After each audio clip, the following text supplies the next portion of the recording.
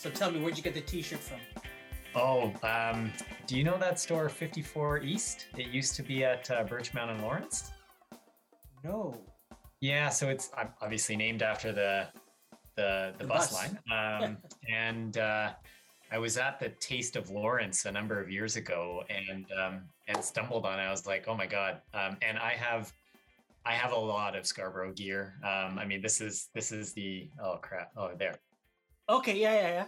Yeah, so this is and then I Oh, literally that's just is that from the Scarborough Spots? it is, yeah, yeah. Yeah. And then this morning I just bought stuff for the Scarborough Health Foundation Love Scarborough campaign.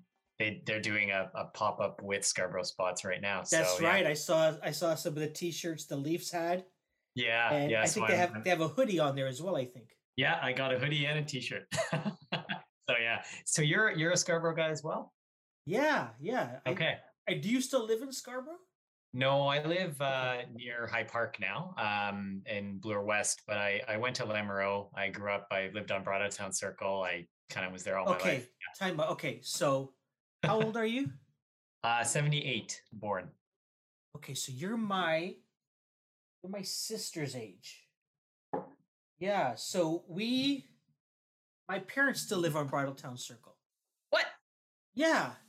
Oh my So gosh. so I'm on I should say I don't live there anymore.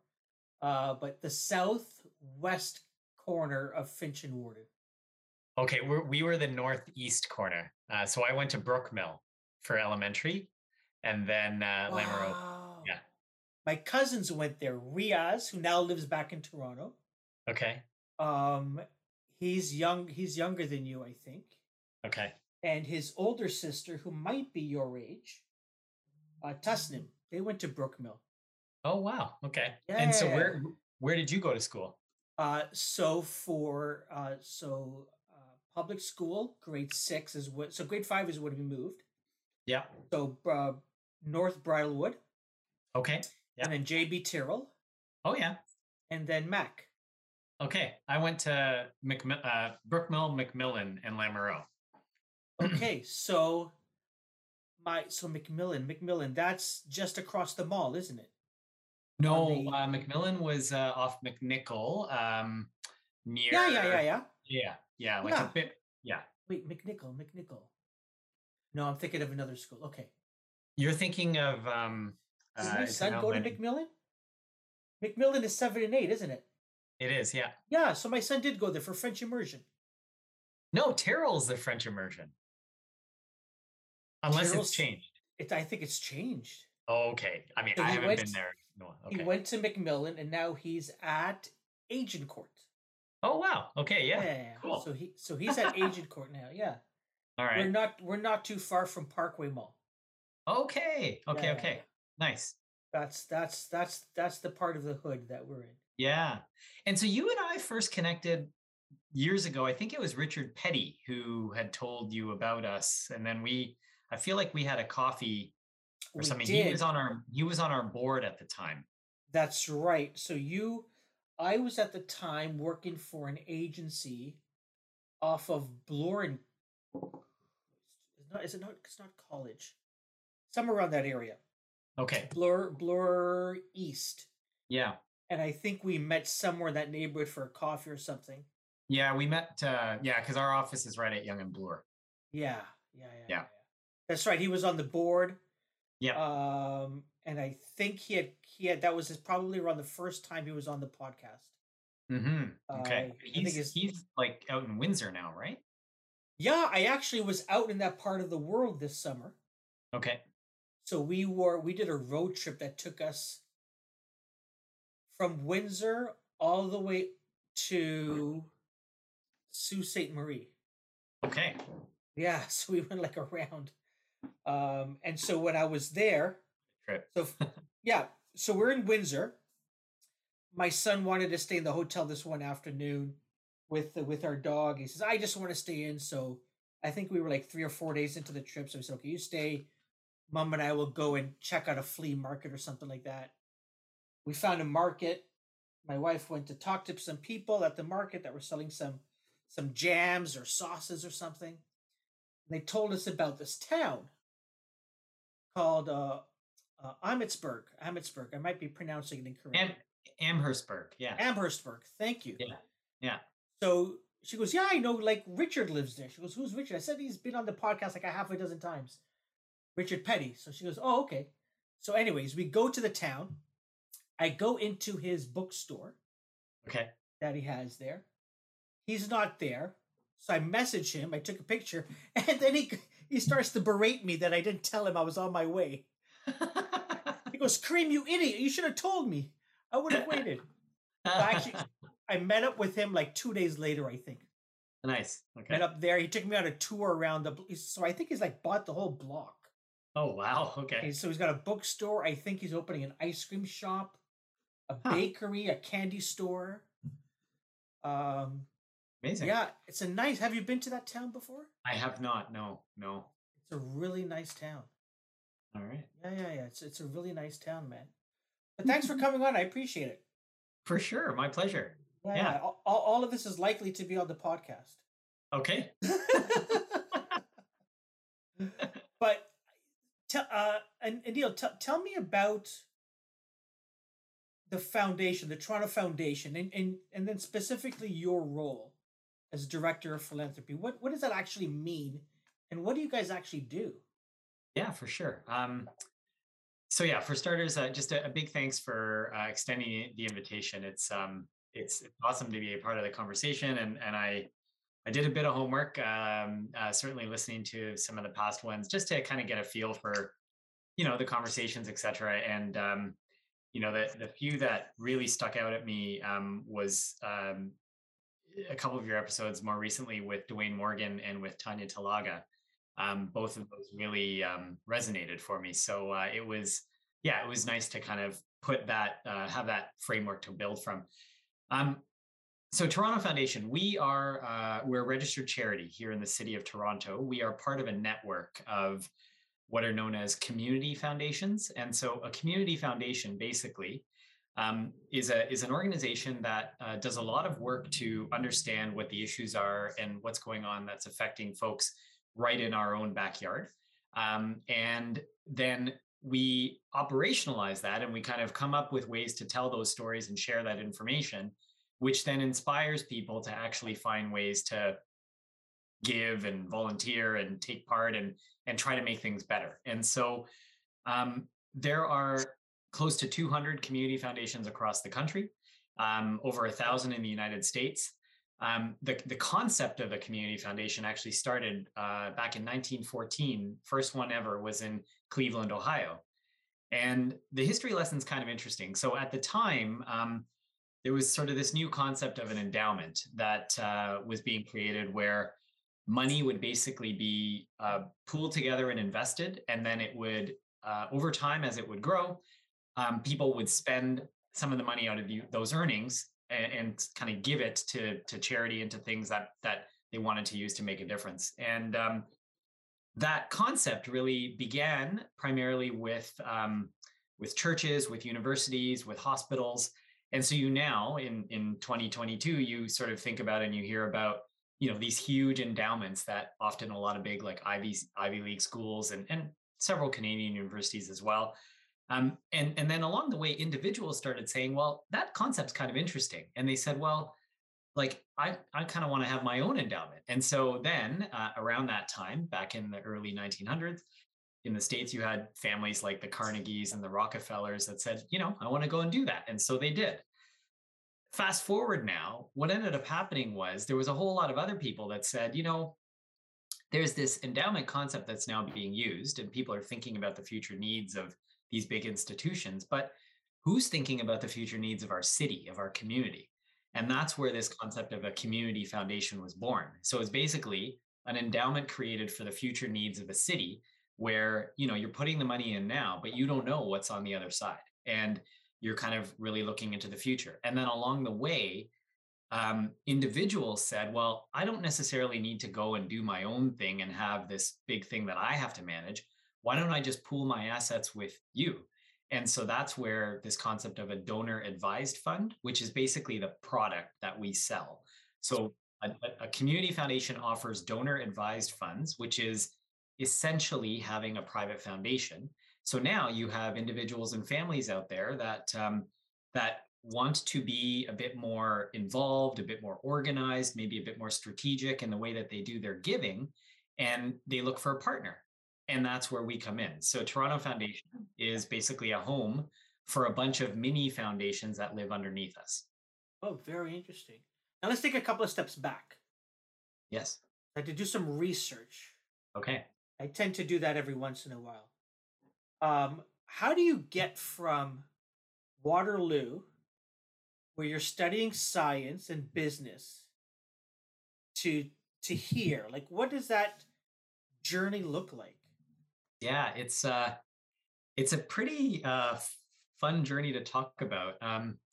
Yeah, so okay, so it's sort of encompassing. So I graduated from Waterloo in 2002, and I had gone there after high school and everything in Scarborough, and deciding to go off to Waterloo for school. I was in a co-op program, and my first job out of school was at General Electric, and I was in sales with GE, and it was with GE Healthcare. So we made all the diagnostic imaging equipment like X-rays, MRIs, ultrasound machines, and I was basically hired into GE to basically take on a role as being a salesperson. And I was selling ultrasound machines to radiologists and obstetricians. And so in the early 2000s, that was my gig. And GE is a phenomenal employer to start your career with because they basically have like it's almost like a mini MBA, and you're kind of just like you just learn everything about sales and marketing and customer relations and all of these things. And given my background in sort of science and business, going into a sort of a tech based sales environment was pretty neat. It was kind of the best mix of the two parts of my discipline. And so, I did that role, and I was doing well with it, and it was kind of this job that was really great. I was traveling all around southwestern and northern Ontario. I was doing well, so then my territory grew and started looking after Manitoba, and then Saskatchewan, Alberta, and it was probably about 3 4 years into that where I basically I had an opportunity to kind of be a part of some family travel associated with my older brother's wedding and some other things. And I was kind of looking at my options and thinking about things. And I asked about, some time away, a leave of absence, sabbatical. And at the time, it just wasn't in the cards for the company. And they said, we can't really do something formally like that. And so I essentially sort of thought a bit further into the future, and I realized that like I could blink right now and 40 years would go by, and that would be my job. And I saw peers of mine that had been doing it for a long time, were wildly successful and all good stuff, right? But I guess I didn't want to blink. And I decided then that I would resign. And I trained my successor, I gave them a ton of notice. I kind of did everything the way you're supposed to. And then I took off, and I bought an around the world ticket, and I traveled for most of 2006. And had some pretty amazing experiences. But the two that really resonate for me were I spent a few months in India, but this time like I was there on my own without my family. All my previous trips I had been with relatives and obviously with my parents. And then I also spent a month trekking in the Himalayas, and I summited a mountain in Nepal. And while I was doing those things in Nepal and also in India, I found some local NGOs that I was doing some work with, and I just started like really reconnecting with this sense of community and this sense of rolling up your sleeves and getting involved and kind of helping. And it was when I returned to Toronto in 2007 when I was starting to think about what's next for me from a career perspective, where I basically just started connecting some dots. So I knew that I had this sales background and this account management background, and I was kind of good at that kind of world, that people world.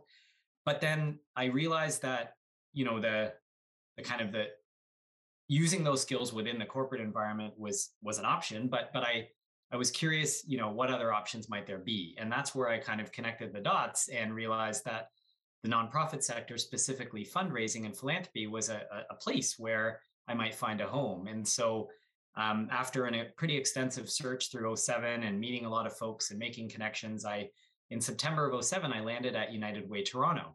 And I was working there in sort of corporate fundraising, and it was an amazing place to start my nonprofit career, because you really understand the breadth and depth of an organization like United Way and just how integral they are to so many communities and so many folks that often can't make that ask on their own, can't get into that boardroom on their own. There's someone like United Way doing it on their behalf. And after 5 years there, I then sort of found the next opportunity and came to Toronto Foundation. So this is actually my 10th year at Toronto Foundation this year, and it's been Wow, quite a journey. Yeah. that is amazing. So obviously, I mean, the past 2 years has been really, I guess, interesting is a word we could use. Yeah. But I think especially with the work that you do, because not that these were new inequities that all of a sudden came out, but I think a spotlight was shone on them. You know, we started to realize that yes, maybe people like you and I can work from home, but maybe there's people that really don't want to be at home. Maybe there isn't a home for people to be in. I remember, you know, you mentioned Tanya, someone that I've had on the podcast, as a wonderful thinker and an author. Um, we were told 2 years ago, wash your hands. And there are communities around this country that they don't have actually water, clean water to clean their hands with, you know? And so there's inequities like this. You know, food banks earlier on had a challenge through the work that you're doing.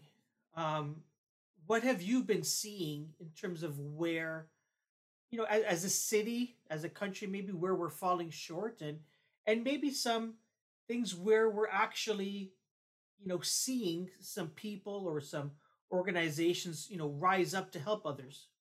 Yeah. There's a lot to unpack there, Kareem.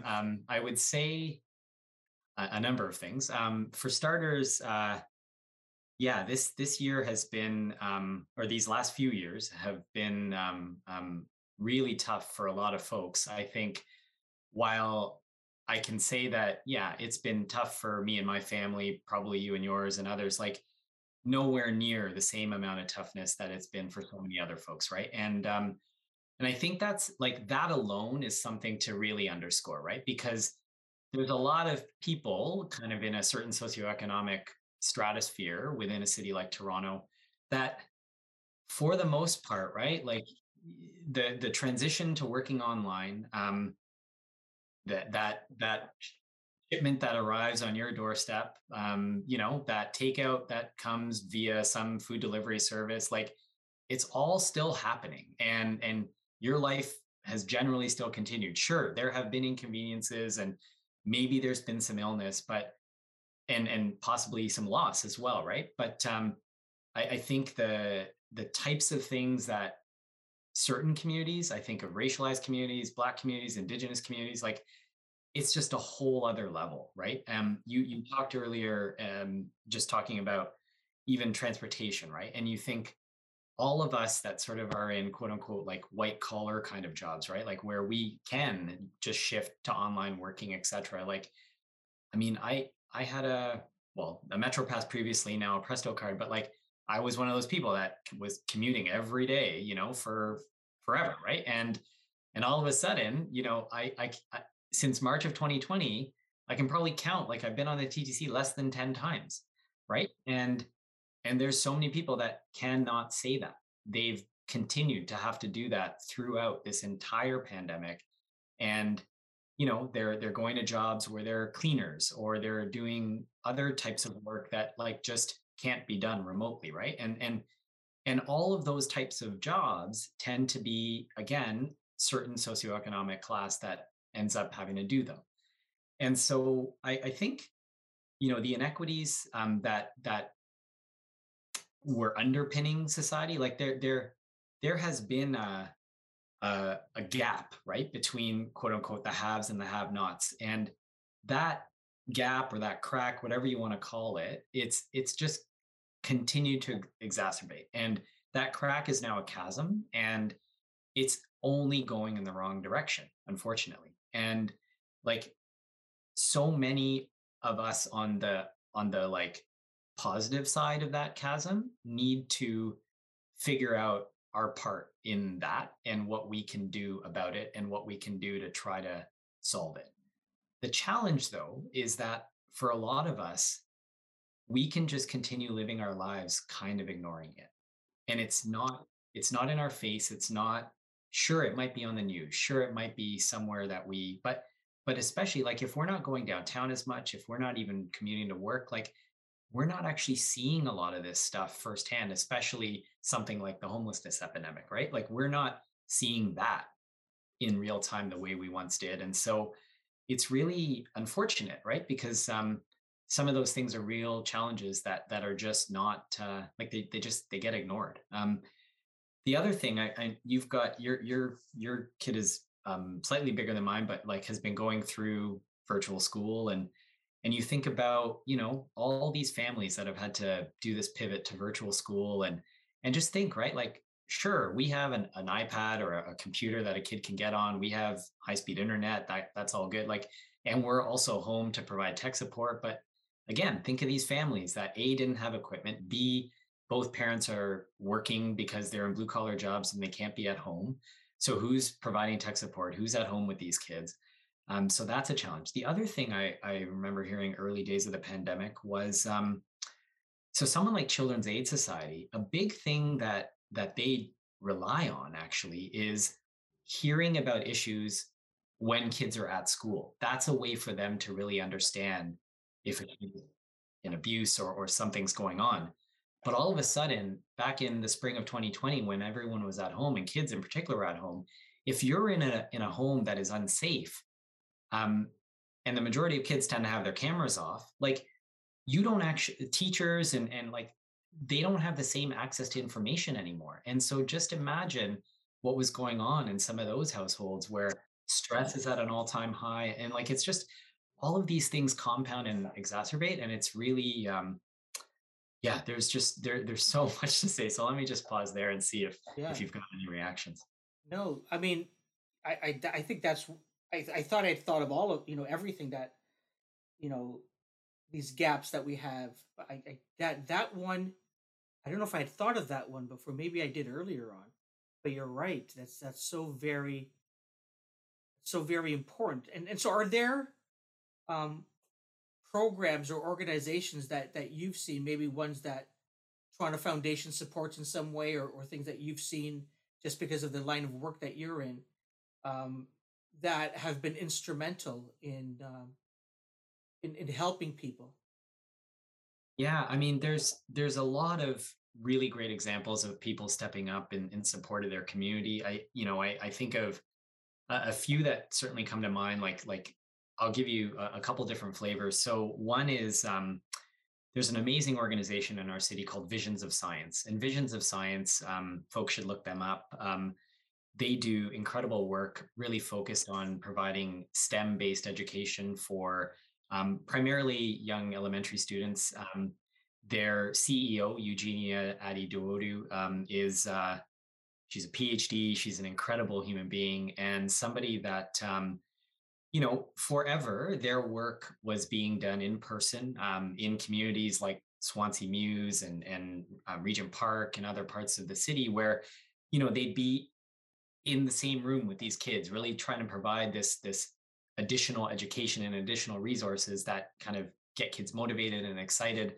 Because for a lot of communities in certain parts of the city, something like really going deeper into STEM and science and understanding these concepts, like it just seems so foreign. It seems like something that is just not accessible for them. And so the pandemic hits, and all of a sudden it really, like, all that kind of stuff just shuts down, right? Because it can't be done in school, it can't be done in person, etc. But Visions of Science really quickly figured out a plan, and they started offering their services online. And kids were participating and learning, and their coaches were continuing to provide the opportunities, and they got technology made available to people, etc. And they found a way to provide a service that a lot of kids really relied on. And so that's kind of an example of an organization that really continue to have kids top of mind and continue to have their learning top of mind, because it's the kind of thing that these kids needed during moments of disruption. Um, Another organization that it's a bit more kind of higher level, but I think it's an important one to highlight is during these last couple of years, a really important organization that really, um, I guess what's the word, really started from nothing and really is now out there and making moves is the Foundation for Black Communities. And folks should look them up as well, because FBC, it's a national organization that did they released a report. It's on their website. It's called Unfunded, and it's all about the focus of how philanthropy currently is not equitable and not supporting communities in need that sort of need it the most. And the statistic that I want to share from their report is, where are we here? Um, in 2017 and 18, this is the data that they were using, only 0.13% of all philanthropic funding in Canada was given to Black-led and Black-serving organizations. 0.13%. Okay. And the stat that's connected to that, that really, really is important for folks to know is, so Imagine Canada, which is a big think tank across the country that does a lot of important work looking at the charitable sector and supporting corporate social responsibility and kind of just thinking about these things. They released some data a few years ago that said 66% of all charitable giving in this country. So that's, the $20 you give, the $2,000 that someone else gives, all of that total together, 66% of it goes to 1% of the charities in this country. 1% of the charities get, nearly 70% of the money. And, I'm not here to say those 1% don't matter, because for sure, a lot of that 1% is even things like hospitals and universities. And we understand healthcare and education are so critical. Like these things, I'm not saying stop. What I am saying though is that there are ways to focus on some of these things that really are different than what people are doing right now. And some concrete examples. And actually, it ties back to the start of our conversation, actually, around Scarborough. And so look at the campaign going on right now in our city that the Scarborough Hospital Foundation is going, right? And so it's the Love Scarborough campaign. And their whole thing is that Scarborough represents 25% of Toronto's population, but they only get 1% of the healthcare philanthropy funding. Wow. Okay. And that's the tagline of their campaign. And it's very clear that the math is there. Like no one's making this stuff up, right? It's just the way it is. And if you think about that and you think about who lives in Scarborough and who has access and who needs access, versus you think about some other healthcare institutions in other parts of our city, other parts of this country, like it's night and day. And so like there's something that needs to change there. And when you think, I referenced Visions of Science earlier, right? Like imagine for a second, folks that care so much about giving and support higher ed and do these really big things at universities and colleges and stuff like that. Imagine that, like, instead of doing something that was 8 figures, they did something that was 7 figures, which is still very significant. And then they used that difference and they started looking at way downstream, and they started focusing on someone like a Visions of Science, because how is a kid from Regent Park or Rexdale ever going to find themselves at a higher institution if they don't see a pathway from when they're like 5-10 years old to even know that STEM is something that they could even consider? And so it's kind of like looking at the inequity in giving, the inequity in philanthropy. That's something that I think is really critical for folks to be thinking about. That is so interesting. I never thought about that, but you're right about that Love Scarborough one. You see that and you hear that, but then you extrapolate that across the city, the province, the country, and you realize it's probably the same all over the place, right? Yeah, other Scarboroughs in Vancouver, in Montreal, in Calgary. Yeah, totally. That's really, really interesting. Mm-hmm. Yeah, Kareem, yeah. Sorry, let me. There's one other thing I think is interesting, and this is a little bit self-serving, but I think it's a greater purpose. It's So I would encourage people to check out, if they have some time to go to Toronto Foundation's website. There's something called the Black and Indigenous Futures Fund. And this is a grant stream that we ran last year, where we basically said, we know that that in particular in a city like Toronto, Black communities and Indigenous communities are not being serviced in the same way that other communities are when it comes to philanthropy. And so what we launched last year was a grant stream specifically focused on Black-led and serving, Indigenous-led and serving organizations. And what was unique about this is a couple things. One, we actually raised a bunch of money from some of our longer time donors that we used as matching funds. And then we went to a whole other set of donors and we said, hey, if you guys give to any of these organizations that have been identified, your dollars are going to be matched by this pool that we initially fundraised over here. So it started to, like, this concept of leverage and this concept of pooling. It starts moving more money into directions that really need it. But more importantly, on the front end, when we put out the call to applications of who could apply for this grant, we went through an extensive process with other community members from Black and Indigenous populations in this city that work in these communities. They were the decision makers on who actually would get this funding and how it would be allocated. And so that's really important too, because it's this whole idea of control. Who controls the purse strings, the concepts, etc. Right? So on the one hand, Toronto Foundation, we really tried to remove ourselves from the control element by giving that to somebody else to make that decision. And then when we went out to raise that initial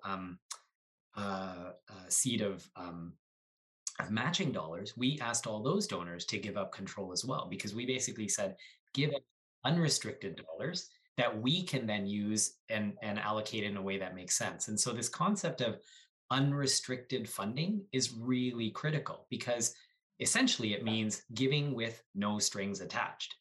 And you probably hear of, or your listeners might know of, like, sometimes there would be philanthropic gifts announced or things happening where they say, okay, this money is being used going to such and such organization to do such and such ABC XYZ. The challenge with stuff like that is once you start putting conditions on something, it really starts hampering the ability for that organization to actually do what's best for them. And so when you can give an unrestricted gift to a charity, it allows the charity, the expertise at that charity, to decide what's most critical and what's most needed for their organizations. And so, and more importantly, the constituents they serve. And so this concept of unrestricted giving is something that's really critical that I want to make sure people understand. That's amazing. I want to ask you about another program I recently read about. A couple of years ago, you started Vision 2020. Tell me a little bit about that. Yeah. So Kareem, this is a really exciting part of our work.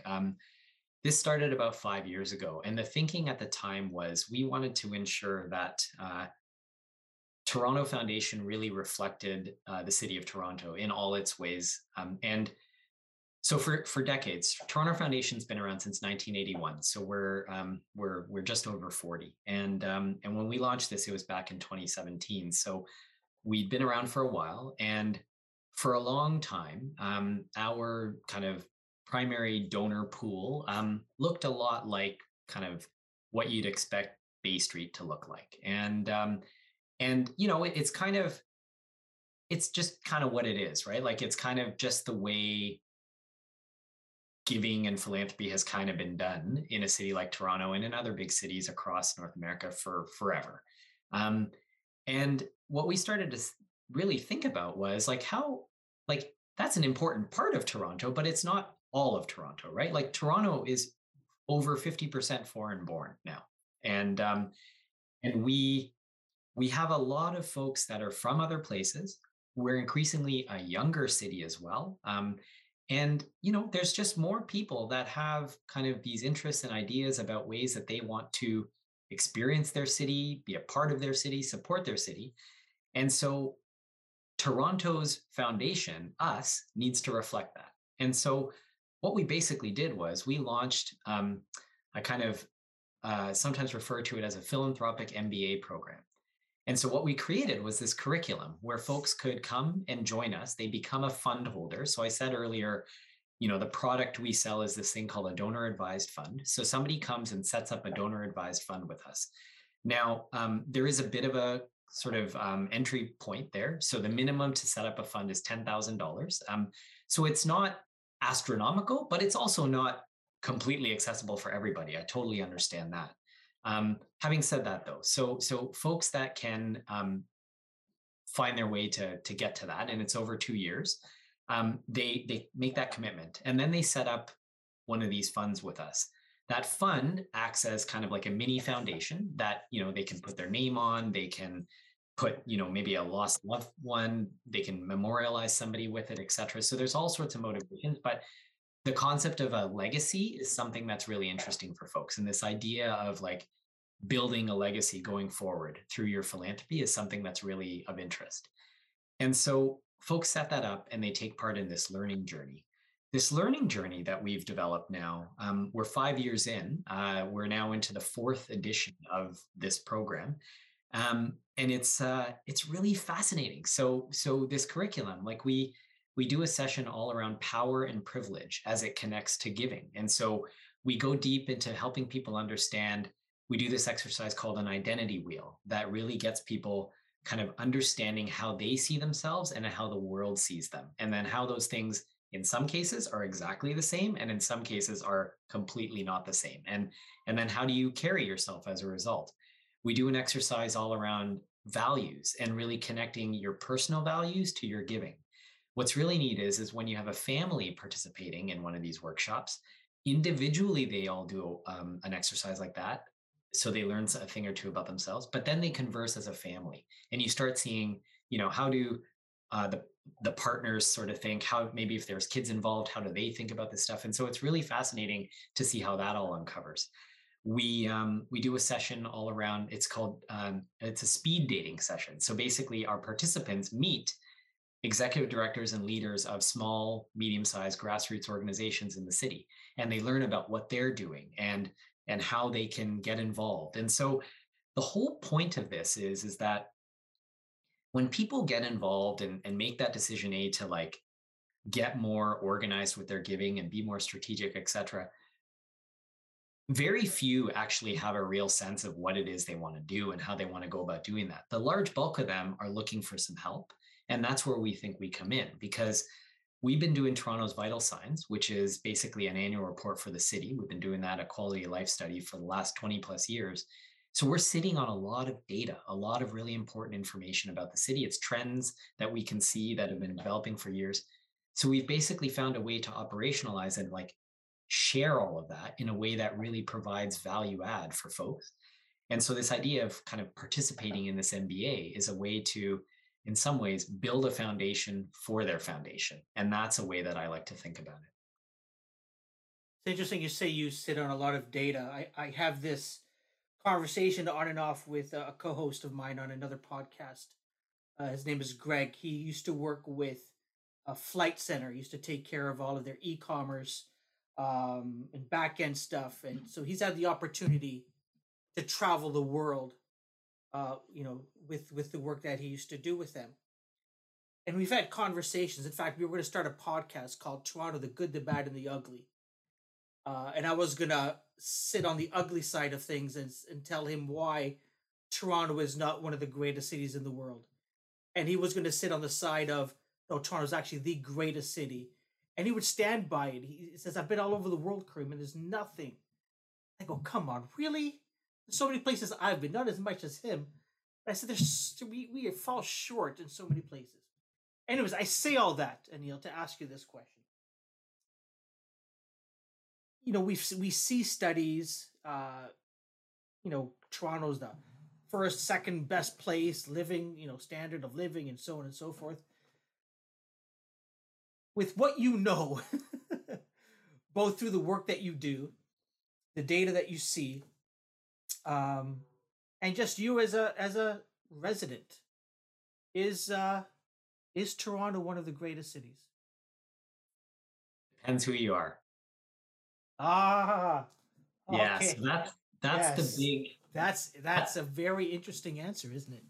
That's the caveat, right? So you got it. Like, so when when The Economist releases their like, most livable cities, or when some other publication releases the best city in the world, blah blah blah. Like, I mean, for sure, you gotta remember, A, who's sponsoring that research, B, who did they actually talk to and who did they research? Like, who are the test subjects?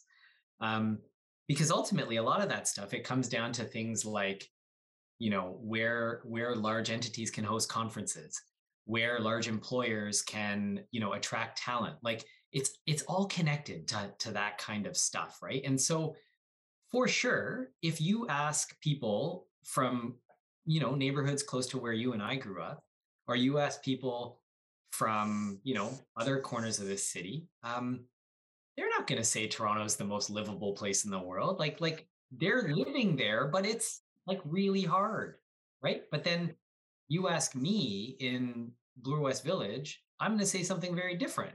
And so, like, it really depends who you are, where you are, what you have access to, etc. Like, what I will say is like, from my vantage point, like, there's so much good in this city and so many assets, and like, I adore this city, and there's so much that I love about it, and then there's so much that infuriates me as well. But like, it's one of those things that, like, I want to be on the side of trying to work to make it better, and so that's what I'm going to keep doing. But not enough of us, I don't think, Kareem, are looking beyond ourselves, beyond our families. And I think that's the thing that I really want people to think about is, like, how can we make this city the thing that that headline says for more of us? Because right now it is that for some of us, but definitely not for all of us. And so, like, that's the thing. So maybe I've copped out on my answer, but No, that's actually probably the most truthful answer I've heard. For okay. sure. Yeah, no, to be honest with you, yeah, for sure. Um I mean, we could take this in so many directions, but I know we're sort of nearing the end of our time here. So just some, I don't want to say quick, uh, rapid fire stuff, but I've got a series of questions I want to ask you. Um, do you still play Scrabble? Oh, you know about this, eh? So I am a terrible Scrabble player. My wife, on the other hand, it's her and her family. They are rock stars in the game, and yeah, they get annoyed with me because I take way too long, and then I come up with like a four-letter word that's worth like 5 points or something, right? So it's just like no one in my family plays with me anymore because they're so good, and I just annoy them. So yeah, unfortunately, that's not my thing anymore, sadly. But yeah, I mean, you're referencing our wedding, I think, right? You probably found Yeah, something. yeah. So what was that a was so tell the story, but I'm curious. Like, was it a surprise that it came through Scrabble? Yeah, I think it was. I mean, I Okay. know how important that is for her, and so yeah, it was kind of funny. I found back in 20, I guess, '09, when I proposed.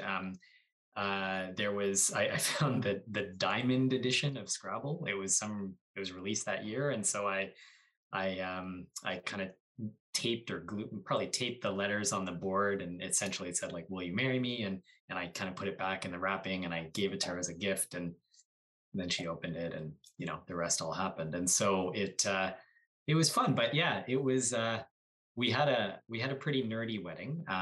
We so the headline in the article that was written was "My Big Fat Geek Wedding," and the reason being, well, a we got married at the Science Center. We had a very science themed wedding, which was super fun. So my wife Nicole and I, we didn't know each other at the time, but we actually both worked at the Science Center back when we were younger. I was a host there, so I used to do some of the demonstrations. She was a camp counselor at one point, and then I did a high school science program there as well. So yeah, we both got some history there, and yeah, getting married there just was really fun. It was really cool, and we had the Van de Graaff generator as a a party trick during cocktails, and so people could touch the ball and their hair would go all over the place. And so that was fun. And then we had a periodic table was our seating chart, and so everybody was sitting at like the hydrogen table, the helium table, that kind of stuff, and our flowers at the centerpieces were in Bunsen burn, or not Bunsen burn, in beakers, or no, graduated cylinders. That's it. And yeah, so no, we had some fun with it, and that was a while ago, but yeah, that's the Scrabble connection. As you take your kids to the Ontario Science Center during a March break or something like that, how many times have you told them the story, and are they sick of it yet? Yeah, it's funny. We haven't told them that many times. I think we realize that it's not really. They laugh about it, but yeah, it's it's funny.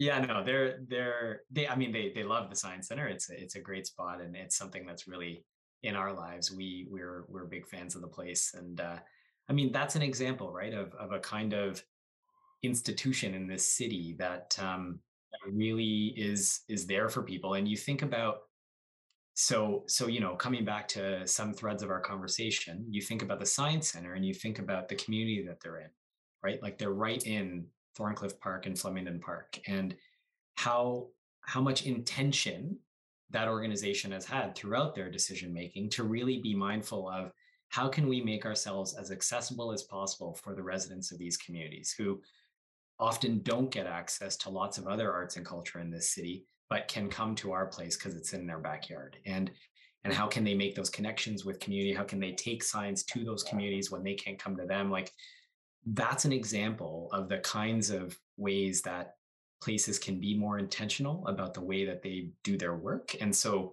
kudos and hats off to the work of the Science Center, because they have that front of mind, and they really do think about the implications of their work. Wonderful. Listen, as we wrap it up, let me ask you some Scarborough questions Yeah, here. for sure. Um, Favorite bus route? Oh, I mean, I it has to be the 39 East. I'm dating. I mean, I don't think it's called the 39 East anymore, but that's the Finch East bus, and I was on Broadtown Circle, so that was my bus. There you go. Uh, Favorite mall? I mean, my home mall was Broadwood Mall, so that's the spot. But yeah, it's had its moments, I would say. Yeah. I was a big. I mean, I worked for a little while at the public library there. I'm a big Okay. fan of libraries, and so I'm glad they have one. And but yeah, it's Scarborough malls are kind of, they're kind of what they are. I'm not a big Yeah. mall person though, so yeah. Interestingly enough, I don't know if a lot of people know this. It just might be the only mall in Toronto, if not the country, that has a graveyard. Yeah. You know, I mean, that's just wow. Yeah. It's I'm gonna amazing send that it you does. I'm gonna send you a photo. A friend of mine recently showed me. So you can go on the City of Toronto website, and there's this archive section where you can find old photos of, I mean, literally anything. And I typed in Broadwood Mall when he was telling me about it, and I found sort of the initial photo of the graveyard, and like before they had built the mall, and then like kind of some of the history about like why that happened the way it did. So I'll send you that link. Yeah, there was a great burger place there on Oh this yeah, on the second floor. Yeah, it's not yeah, there yeah, yeah. anymore. Burger Palace. Yes, Yeah, it's not that's there. Oh, okay. no, no, it is Yeah, not there. everyone from Lamb used to go there for lunch. Oh, it was the best fries. Fries were crispy, warm, Yeah. just amazing. That's absolutely. Um, Favorite restaurant?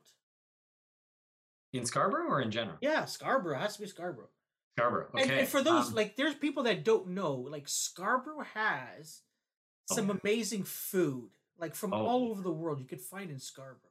yeah, for sure. We're not 100%. just saying this because we're from there. Like literally some good food.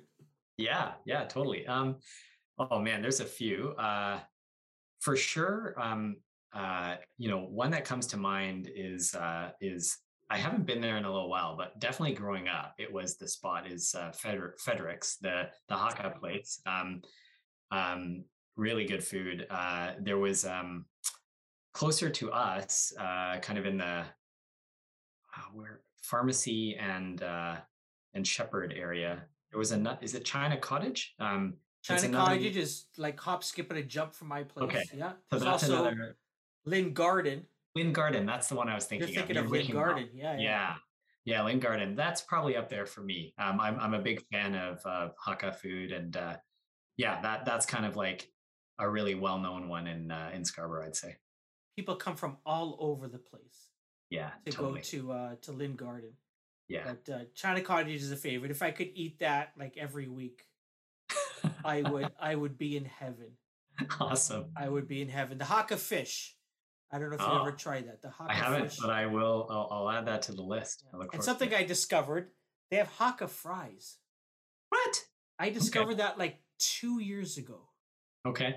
Hakka fries, but you have to have it fresh. You can't wait. No, no, no. Okay. Yeah, it's one of So you those. go there, drive there, and then someone has to open it up in the car on your way home, Yeah. and everyone gets a fork and starts. Oh, it is so good. Awesome. I know you are a huge sports fan, Totally. Raptors and Jays, and so I'm sure you know that Scarborough has a new basketball team. Uh, I'm afraid of messing up the name, so I'm gonna go quickly okay. and find out the name of this. So there's the Canadian Basketball League. Yeah. Oh, Has a scar. I want to say it's called the Scarborough Shooting Stars. cool. Okay. Scarborough Shooting Stars. They start May of this year. Okay. Part of the Canadian Elite Basketball League. Cool. They'll be playing out of the Pan Am Center. I thought so. Okay. Yeah, that's a great facility. Yeah, yeah. So looking forward to going to that. Totally. For sure. But Anil, thank you so much for your time. I really appreciate it. Is there anything else you wanted to talk about? Was there anything you wanted to make sure people know?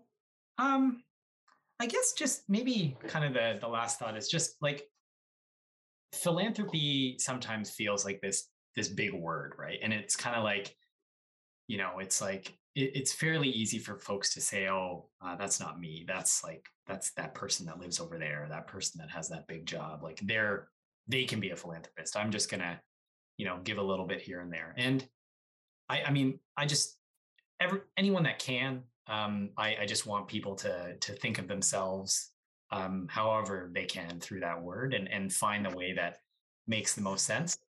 Having said that, right, like there are folks that are probably listening to this show right now that might just think like it's time to get a little bit more organized and it's time to sort of think about how they might do that, whether or not they end up at a place like this Toronto Foundation. Like I want them to know that we exist and we have a lot of resources that are available to them. And like I think it's just kind of navigating this charitable landscape. It's not easy. It's fairly complicated, and there's a lot of options and things to do. And so it's really critical just to sort of understand and have good opportunities and good ways of doing it. I would say, here at Toronto Foundation, what's really neat is so we have like 700 different individuals and families that have funds with us, right? And they range in size from, I told you at the low end, the minimum is $10,000. And then there's folks like in the multi-millions. There's people would have heard of, right? Like there's someone like Coach Nick Nurse, for instance. There is, when the Downey Wenjack Fund was first started, it was incubated here. It's now off and doing some amazing things elsewhere. So there's like, ways that we can be of support to people that are, really doing important things and have a bit of a platform. But there's so many other folks that are just like, they just want to kind of do good in their way. And that's what we're here for. And so, we can be of service and support to any one of them. And I think I just want folks to know that philanthropy is not as inaccessible as they might think it is. And everyone can kind of do their part. Back to what I was saying earlier, I think there's an opportunity for all of us to work harder to make this city what it can be for some of us right now, but we want it to be that way for more of us and ideally all of us. So that's kind of maybe how I would close. And if people are going online and they want to find out more information, what's the website? Yeah, so it's torontofoundation.ca, and our Twitter, our Instagram is at TorontoFDN. And then I'm on all those platforms at A_GOKS. Awesome. Anil, again, thanks so much for your time. I really appreciate it. Thanks so much, Kareem. I really appreciate it.